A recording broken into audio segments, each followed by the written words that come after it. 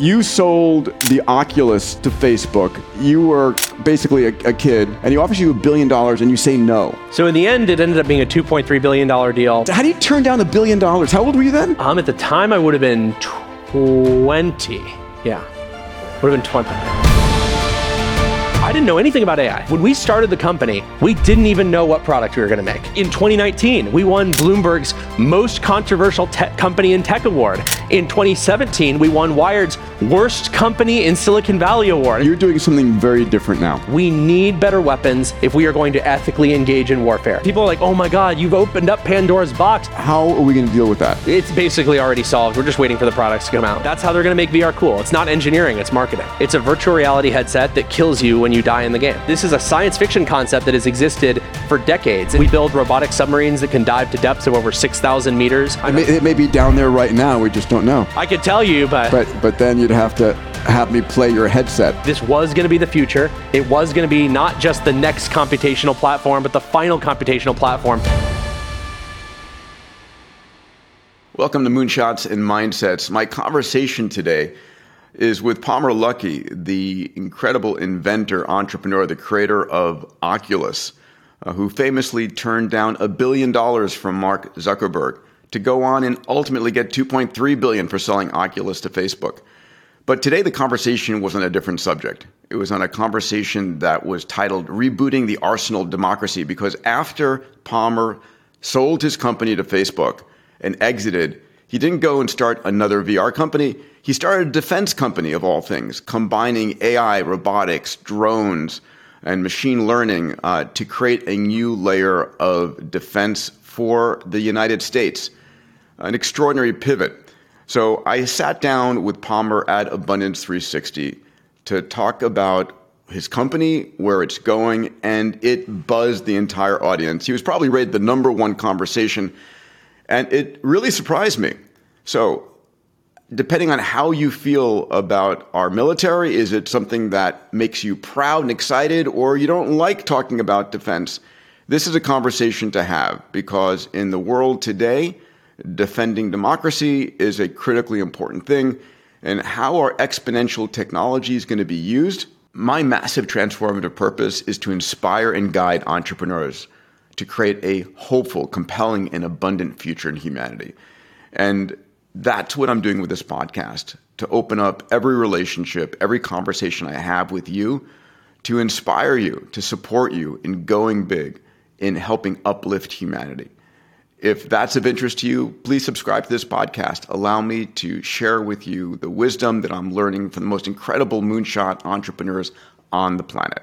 Let's dive into this conversation with Palmer Luckey, the CEO, founder of Anduril, and get ready, hold on. Hey, buddy. Very high energy. Very high energy. Well, you got to be. Come on. It's the most exciting time to be alive. I agree. Come on, you bounce out of bed in the morning excited, don't you? Most mornings. Mornings. So I have to start with a couple of questions just because I have to. So you sold the Oculus to Facebook, and you go and meet with Mark Zuckerberg, and he offers you $1 billion. Now, I mean, you were basically a kid who had this sort of working prototype, and he offers you $1 billion, and you say no. And then he offers you how much? So in the end, it ended up being a $2.3 billion deal, plus $700 million in performance bonuses, which we actually achieved all the performance metrics years ahead of schedule. So that was pretty cool. So how do you turn down $1 billion? How old were you then?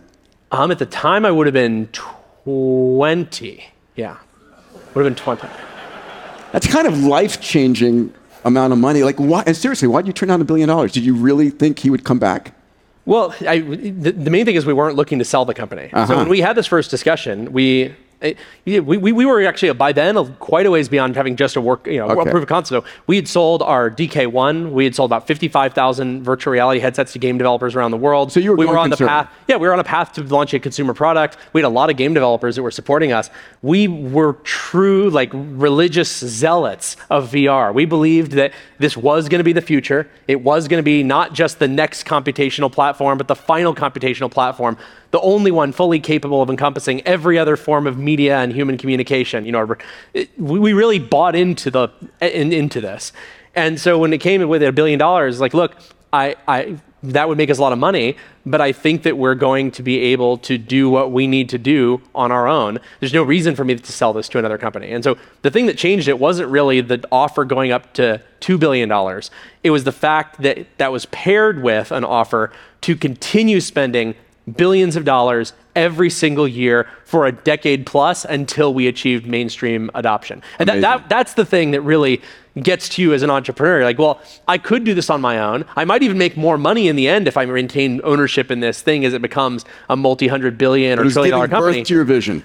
And on a much faster timeline than I would ever be able to do. And Facebook was in a different position, almost 10 years ago than they were today. I mean, there were other companies interested in buying us. And I won't say necessarily who they are, but because I don't want to be that kind of guy. Nobody's going to want to talk to me anymore. But there were companies who were interested in buying us. But the problem is these other big tech companies, VR was an interesting sideshow for them, not the way they saw their entire business pivoting for the next decade. They weren't going to change the name of their company for that. They would change the name of the company. They'd use you to sell more game consoles. They'd use you to kind of be an interesting marketing gimmick. But Facebook was one of the only companies that came in and said, this is our future. We believe that we are going to pivot the entire company. So when people acted surprised when Facebook changed their name to Meta, that wasn't something that happened overnight. That was the culmination of 10 years of really part of the pitch that got us to sell to them in the first place. So you're doing something very different now. Explain to the group what Anduril Systems does. Sure. So Anduril is a defense product company. We build weapons. It's obviously pretty different from working in the gaming and entertainment and virtual reality space, but it was something that I really felt was going to be very important. The reason I ended up in the space is because, in short, I looked out at the world and I realized there was this fiction taking holds in the minds of people, even smart people, that we lived at the end of history, people called it, that there was never going to be any more large-scale conflict, that economic entanglements precluded the idea of large-scale warfare, and that therefore it was not something that was worth investing in. We didn't need to get better at it. We didn't need to be more efficient at it. We didn't need the ability to increase our precision in our military action, because at the end of the day, it's an outdated thing that was a thing, part of the past. And so you had a lot of tech companies that were also hugely dependent on China and thus unwilling to do anything that would upset the Chinese government. You had a lot of tech companies refusing to do work with the Department of Defense, a lot of defense companies that were totally incompetent in areas like artificial intelligence, sensor fusion, high-end networking and processing, robotics. And then startups didn't get into the defense space, 1, because it's not cool, 2, because they couldn't raise money to get into the space, and 3, because the government is so bad at buying from startups that they shouldn't raise money to do that even if they wanted to. And I realized that this was something I was pretty worried about. There's never been a point in U.S. history where our best technology companies have refused to work with the military. So imagine if in the run-up to World War II, if Westinghouse and General Electric had said, I don't think that we can work with the United States military. Imperial Japan is just too big of a revenue opportunity for us. Imagine if during the Cold War, if you had General Electric or Bell Labs saying, we love America and all, but I think that we need to be a transnational corporation that doesn't really pick a side between things like democracy and authoritarianism, because, we really think that the Soviet Union, they've got a really good concentration of energy resources that we just need to, make sure we have unfettered access to. And that really spooked me. I felt like we were in a similar situation today, and I wanted to do something about that. So that's how I ended up in the defense space. I get it.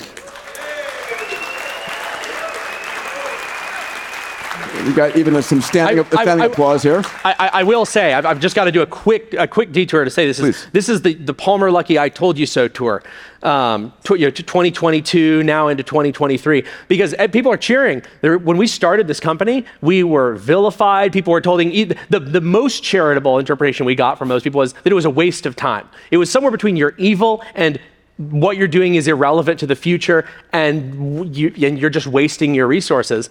And I mean, like in 2019, we won Bloomberg's most controversial company in tech award. In 2017, we won Wired's worst company in Silicon Valley award. I mean, wow. So I want to put it in perspective. It's now that we've had large scale conflict return with a vengeance, now that people understand the dynamics of China and Taiwan in the near future, it's easy for everybody to say, oh man, this is great. I love what you're doing. But man, it was not popular. I remember my first Web Summit. I'd been to Web Summit twice at Oculus. I came back with Anduril, just glares. Wow. It was brutal. This episode is brought to you by Levels. One of the most important things that I do to try and maintain my peak vitality and longevity is to monitor my blood glucose. More importantly, the foods that I eat and how they peak the glucose levels in my blood. Now, glucose is the fuel that powers your brain. It's really important. High, prolonged levels of glucose, what's called hyperglycemia, leads to everything from heart disease to Alzheimer's to sexual dysfunction to diabetes, and it's not good. The challenge is all of us are different.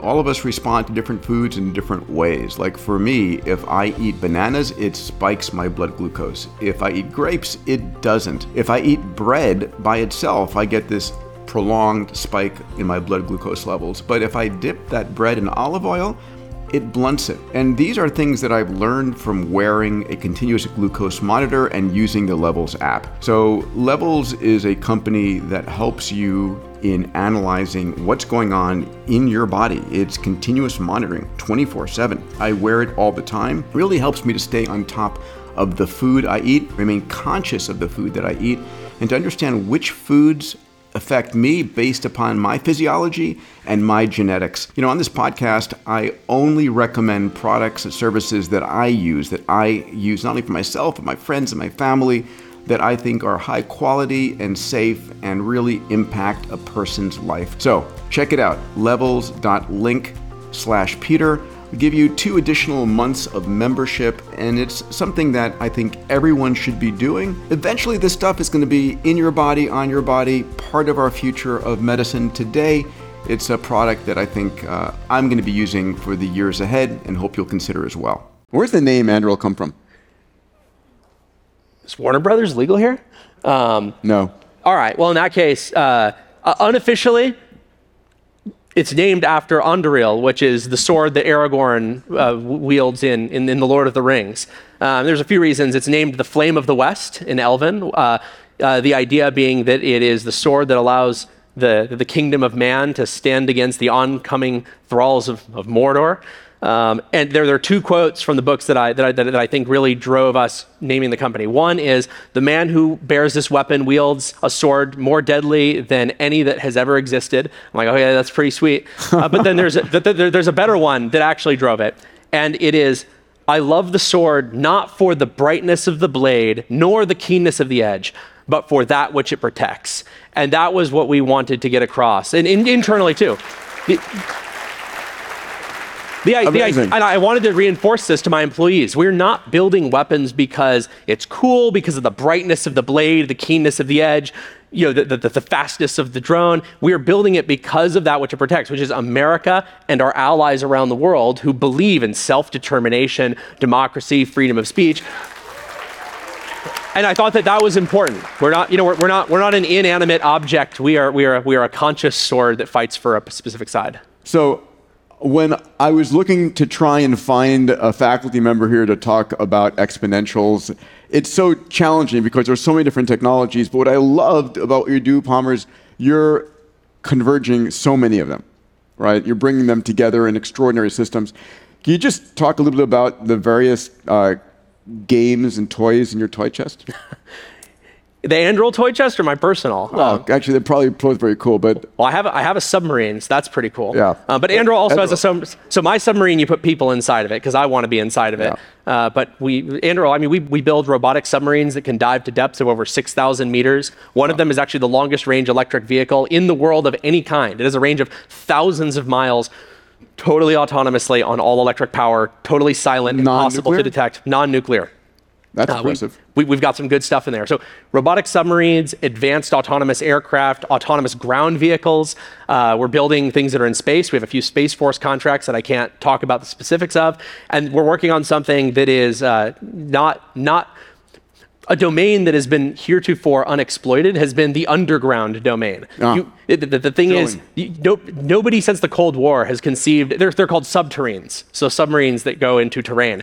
Subterranes, they're not practical to put people into, and you can't communicate with something that's deep underground. But autonomy and artificial intelligence allow you to, for the first time, have payloads that can do useful things operating autonomously deep underground for long distances. So it may be down there right now. We just don't know. Yeah. Oh, it's interesting. I could tell you, but then you'd have to have me play your headset. We'll get to that later. Drones. How many drone designs? I mean, that seems like the most interesting place to play. We've got 6 aerial vehicles that we've announced, and then we've got another half dozen that have not been announced. They're all purpose-built for specific use cases. Some of them are protecting military bases from incoming drone threats right now. So, I mean, overseas, in combat zones right now. Some of them are doing it here in the United States. We have other drones that are providing targeting for long-range precision fire systems, so you don't have to move. Like right now, the way that you put a laser on a target, a lot of time you have a JTAC, you have a guy who literally has to get close to them, point a laser at them, and then he's the one guiding it. The problem is the enemies that we have all have sensors that detect that laser, and the second you start lasing, they're going to try to kill you. If you can replace that job with a drone, you can take a person out of harm's way that had a 50-50 shot of coming back from any real conflict. Amazing. AR and VR, what are you doing in that world? I mean, that's your legacy, or your starting point, I should say, not your legacy. You have plenty of legacies left. How far has that tech gotten? Are you happy with the advances, and what are you doing in Anduril? Look, I'm happy and I'm unhappy. I don't want to complain too much because everyone who gets blown out of their own company, I was fired, I didn't leave Oculus. Everyone who gets blown out of their own company looks at it and says, oh, I could have done it better, I would have made different decisions. And I, of course, would have, and I think that Meta has dropped the ball on quite a few things. I think Magic Leap dropped the ball on quite a few things. It really pains me as a VR enthusiast. At the same time, though, my fundamental outlook hasn't changed. We are clearly on a path to where we can make virtual reality devices that provide matrix-level immersion within our lifetimes. And we're going to be able to replace at least the sense of vision perfectly within the next 10 years. And we're going to get very close in the next 3 years. It's an incredible thing to allow you to virtually experience anything that you can conceive of, that you can imagine, that you want another person to experience, whether it's practical or for entertainment, or for any other purpose. I'm still a big believer in it. Is the tech there, or do we need to invent something to get to I guess, resolution of the visual cortex? We're going to be fine. Like the great thing about VR is it's like AI. I'd say 10 years ago, it was not clear when the breakthrough would happen, what it would look like. How would we get to AI that scales to something that, if not AGI, at least it appears to be AGI for many use cases. And it was kind of unclear what the path was. For VR, it's a very clear path. You can literally chart it on the roadmap of every major contract manufacturer in the world. You know exactly what's going to happen, what resolution you need, what nanometer processes you need to use to make it happen. And so it's just this march towards implementing things that have already been invented. We don't need any new inventions. We don't need any new technology. We just need to keep iterating on what we already have, and we'll brute force our way there within a few years. So if I were going to be critical of the VR world right now, because I've got a whole bunch of Oculus headsets unboxed and boxed still, it's still the cumbersomeness of wearing it for any length of time. Yes. How are we going to deal with that? It's basically already solved. We're just waiting for the products to come out. So like Quest Pro weighs over 700 grams and it's pretty big. It just came out. It's pretty advanced, but it's not using a recent advancement that has been made possible, which is called pancake optics. They reflect the beam inside internally a few times. They've been around for actually decades, but only recently have displays become bright enough that you can emit polarized light that is high enough brightness to overcome the optical inefficiency of pancake optics. There is a headset that just came out. It's called the Big Screen VR headset. Highly suggest you guys check it out. It costs less than a Quest Pro. It's $999 instead of $1,500. And instead of 750 grams, it weighs 179 grams. It's a fifth of the weight. It looks like a tiny pair of the smallest ski goggles you've ever seen. And it's super close to your face, better tracking, higher resolution. And the Apple headset that's coming out soon is the next generation display from the same company that makes their displays. Amazing. So there's some stuff coming that is extremely good. It's not sunglasses, but it's very close, and Apple is going to market it well enough. They're going to pay to put it on all the celebrities, and then everyone's going to believe that it's cool, just like with shutter shades and those big giant Lady Gaga glasses. They were really dumb, but people loved them because they were on famous people, and Apple's going to do it again. That's how they're going to make VR cool. It's not engineering, it's marketing. Amazing. Amazing. I remember the Human Interface Labs up in Seattle used to talk about these virtual retinal displays where you would paint with a laser on the back of the retina. Sure. Is that tech ever going to see the light? Sure, yeah. So VRDs, virtual retinal displays. Yeah. There's a few companies that have been working on it. I think it's a really cool technology that made a lot of sense. There's a company called Microvision that was working on it for years. Hey, Microvision was one of the first 3 stocks that I bought. I invested $500 in the stock market, and it was Apple, Lockheed Martin, and Microvision. And Microvision didn't do as hot as the other ones, but I think that basically that technology is interesting, but I think it's been supplanted by other technologies that take advantage of these multi-$100 billion investments into semiconductor manufacturing, silicon manufacturing processes. Like making high-end microdisplays is actually very similar process-wise to making high-end microprocessors. And so I think that in a vacuum, scanning laser displays might win, but in a real world where there's hundreds of billions going into a different path, that's the path that's going to win. All right, let's go beyond the headset. Brain computer interface, BCI. How excited are you about that? And are you going to be one of the first people in line or never? Well, so the thing about brain to computer interfaces, it's all dependent. It's kind of hard to define what is interfacing with the brain. There are people who would argue that your eyeballs are interfacing with the brain. I'm not one of them. There's other people that say that looking at your brain through your skull is interfacing with the brain. Maybe. What about laying on top of the brain? Do you need to go into the brain? What if you're hooked up to the spinal cord right at the base of the brain? What if I'm a little further down the spinal cord? What if I'm tapping into median nerve cords in my arm and I'm using neuroplasticity let me define this. to feed data in that way? Let me define this. High bandwidth connection of your neocortex where you can think and Google and you can see imagery that bypasses your optic nerve. I not only believe that's going to happen, I think you won't even need to go directly into the neocortex. I think you're actually going to be able to do it through your peripheral nervous system. You have enough spare bandwidth on your peripheral nervous system. People do this where, like, you're familiar with Brainport? Brainport was a company that was building an imaging, it was an electrohaptic pad with a resolution of, I think, 124 by 124. It went on your tongue, and it actually gave it. Yes, I remember this. And it allowed you through neuroplasticity to learn to see through your tongue. There's actually a lot more bandwidth in your median nerve cord, which is the one that handles these fingers. There's a plenty of spare bandwidth on there. They make peripheral cuff electrodes that go on there. People who are amputees have learned to control artificial limbs using it. They've learned to feel from touch sensors using it, and they've even learned to control multiple limbs from a single median nerve cord peripheral cuff electrode. And I guess I'll close it with this. I believe that the long-term future, not for VR, because VR is going to be very much about mimicking all of the senses with high fidelity, but for AR, I think AR is not going to be visual.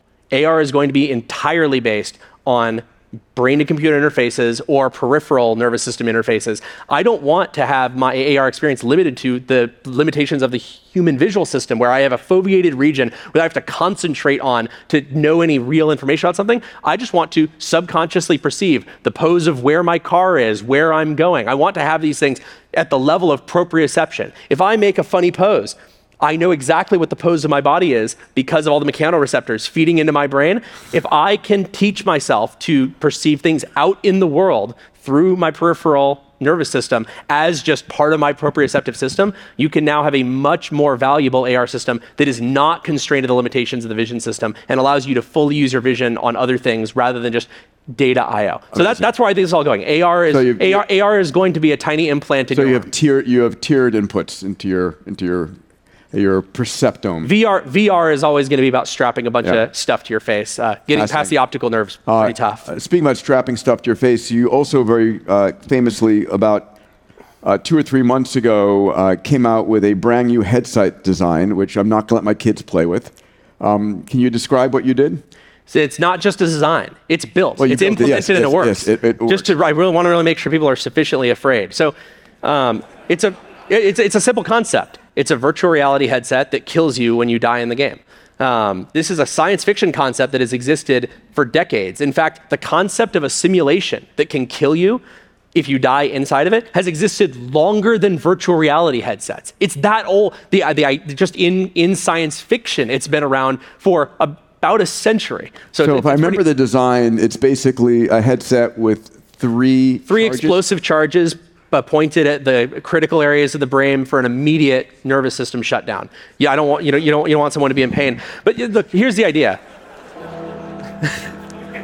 The idea here was to build something, and it's really a performance art piece more than anything else. I don't think of myself as an artist, but I guess that's what I've become.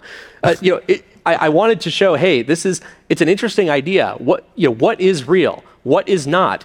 A lot of people treat simulations differently because there's no consequences in it. They know it's not the real world. Well, how do you act when you're in a simulation where the consequences are as serious as the real world? How does that change the way you interact with other people in the simulation? How does it change your interactions with even virtual agents inside the simulation if you know that you are capable of inflicting harm on them and they on you? And it's one of those. I actually did it to celebrate the.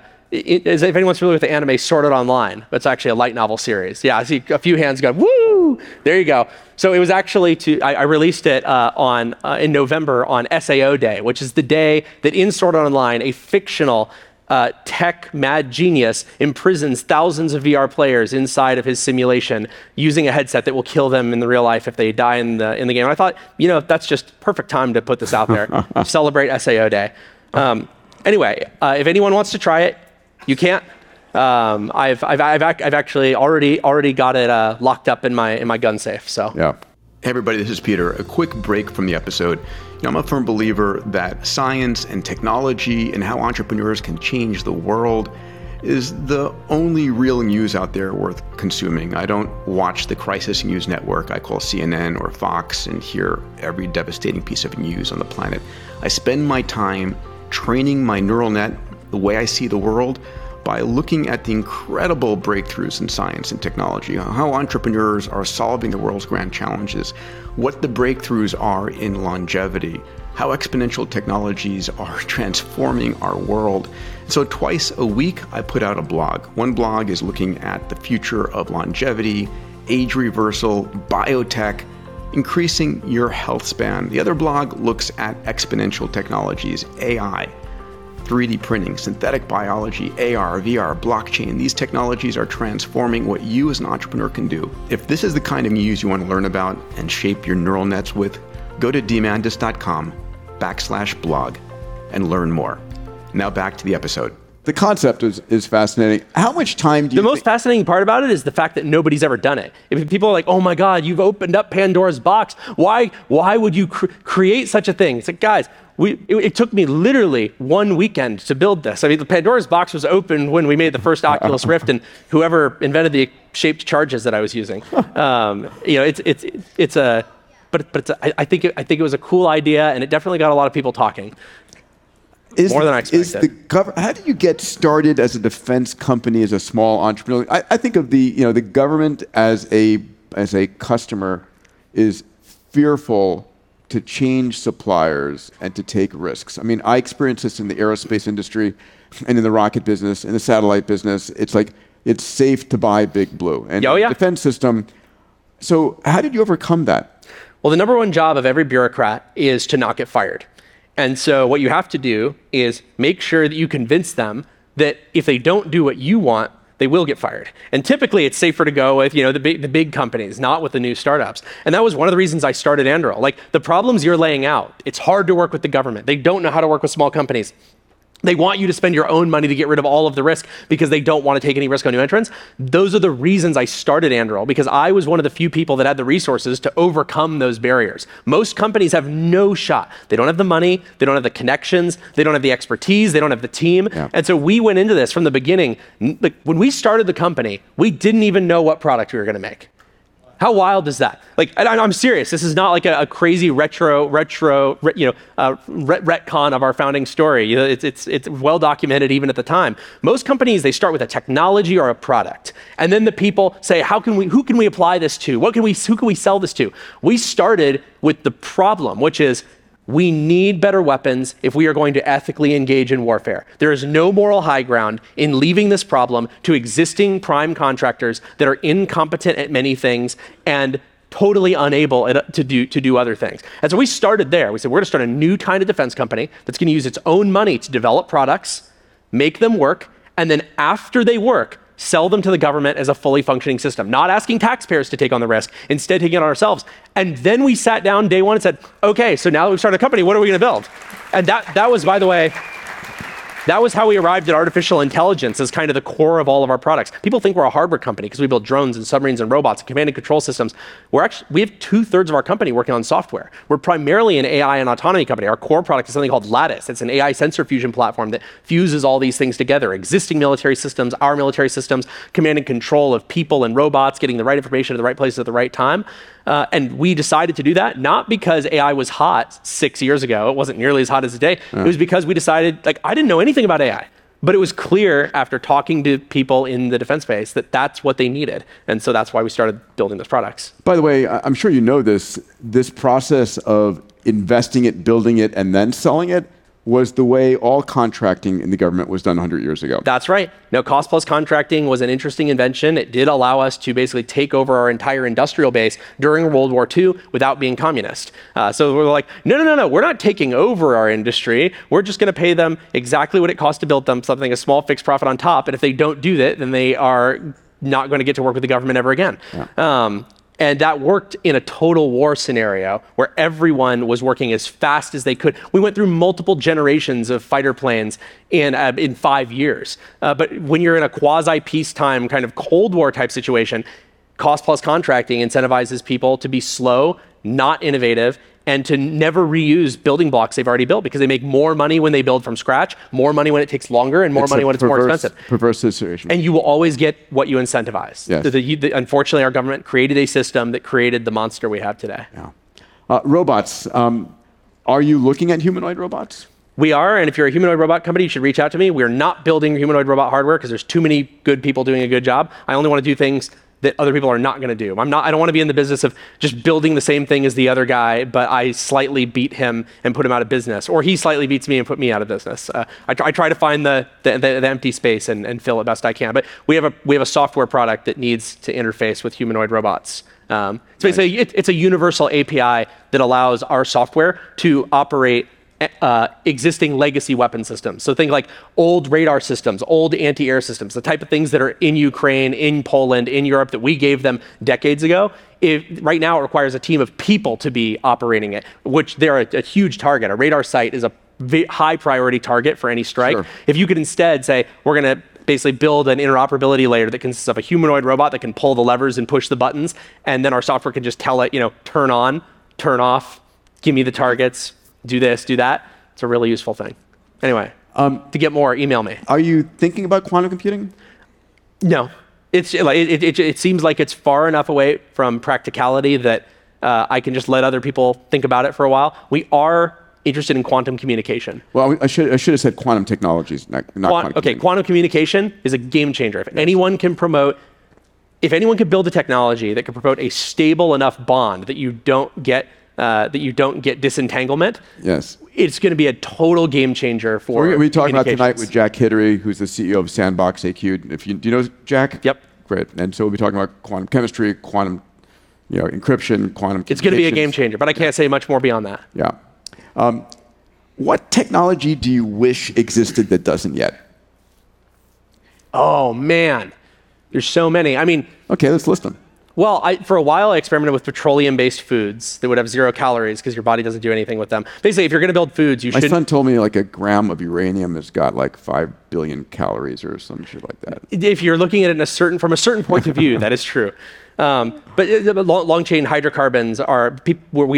Man is master of making them into anything. Gels, rubbers, pastes, polymers, solids. And so if you want to build something that, tastes, has the mouthfeel of a real food, it's actually easier to do it with oil products that are inert in your body than it is to start with plant-based stuff.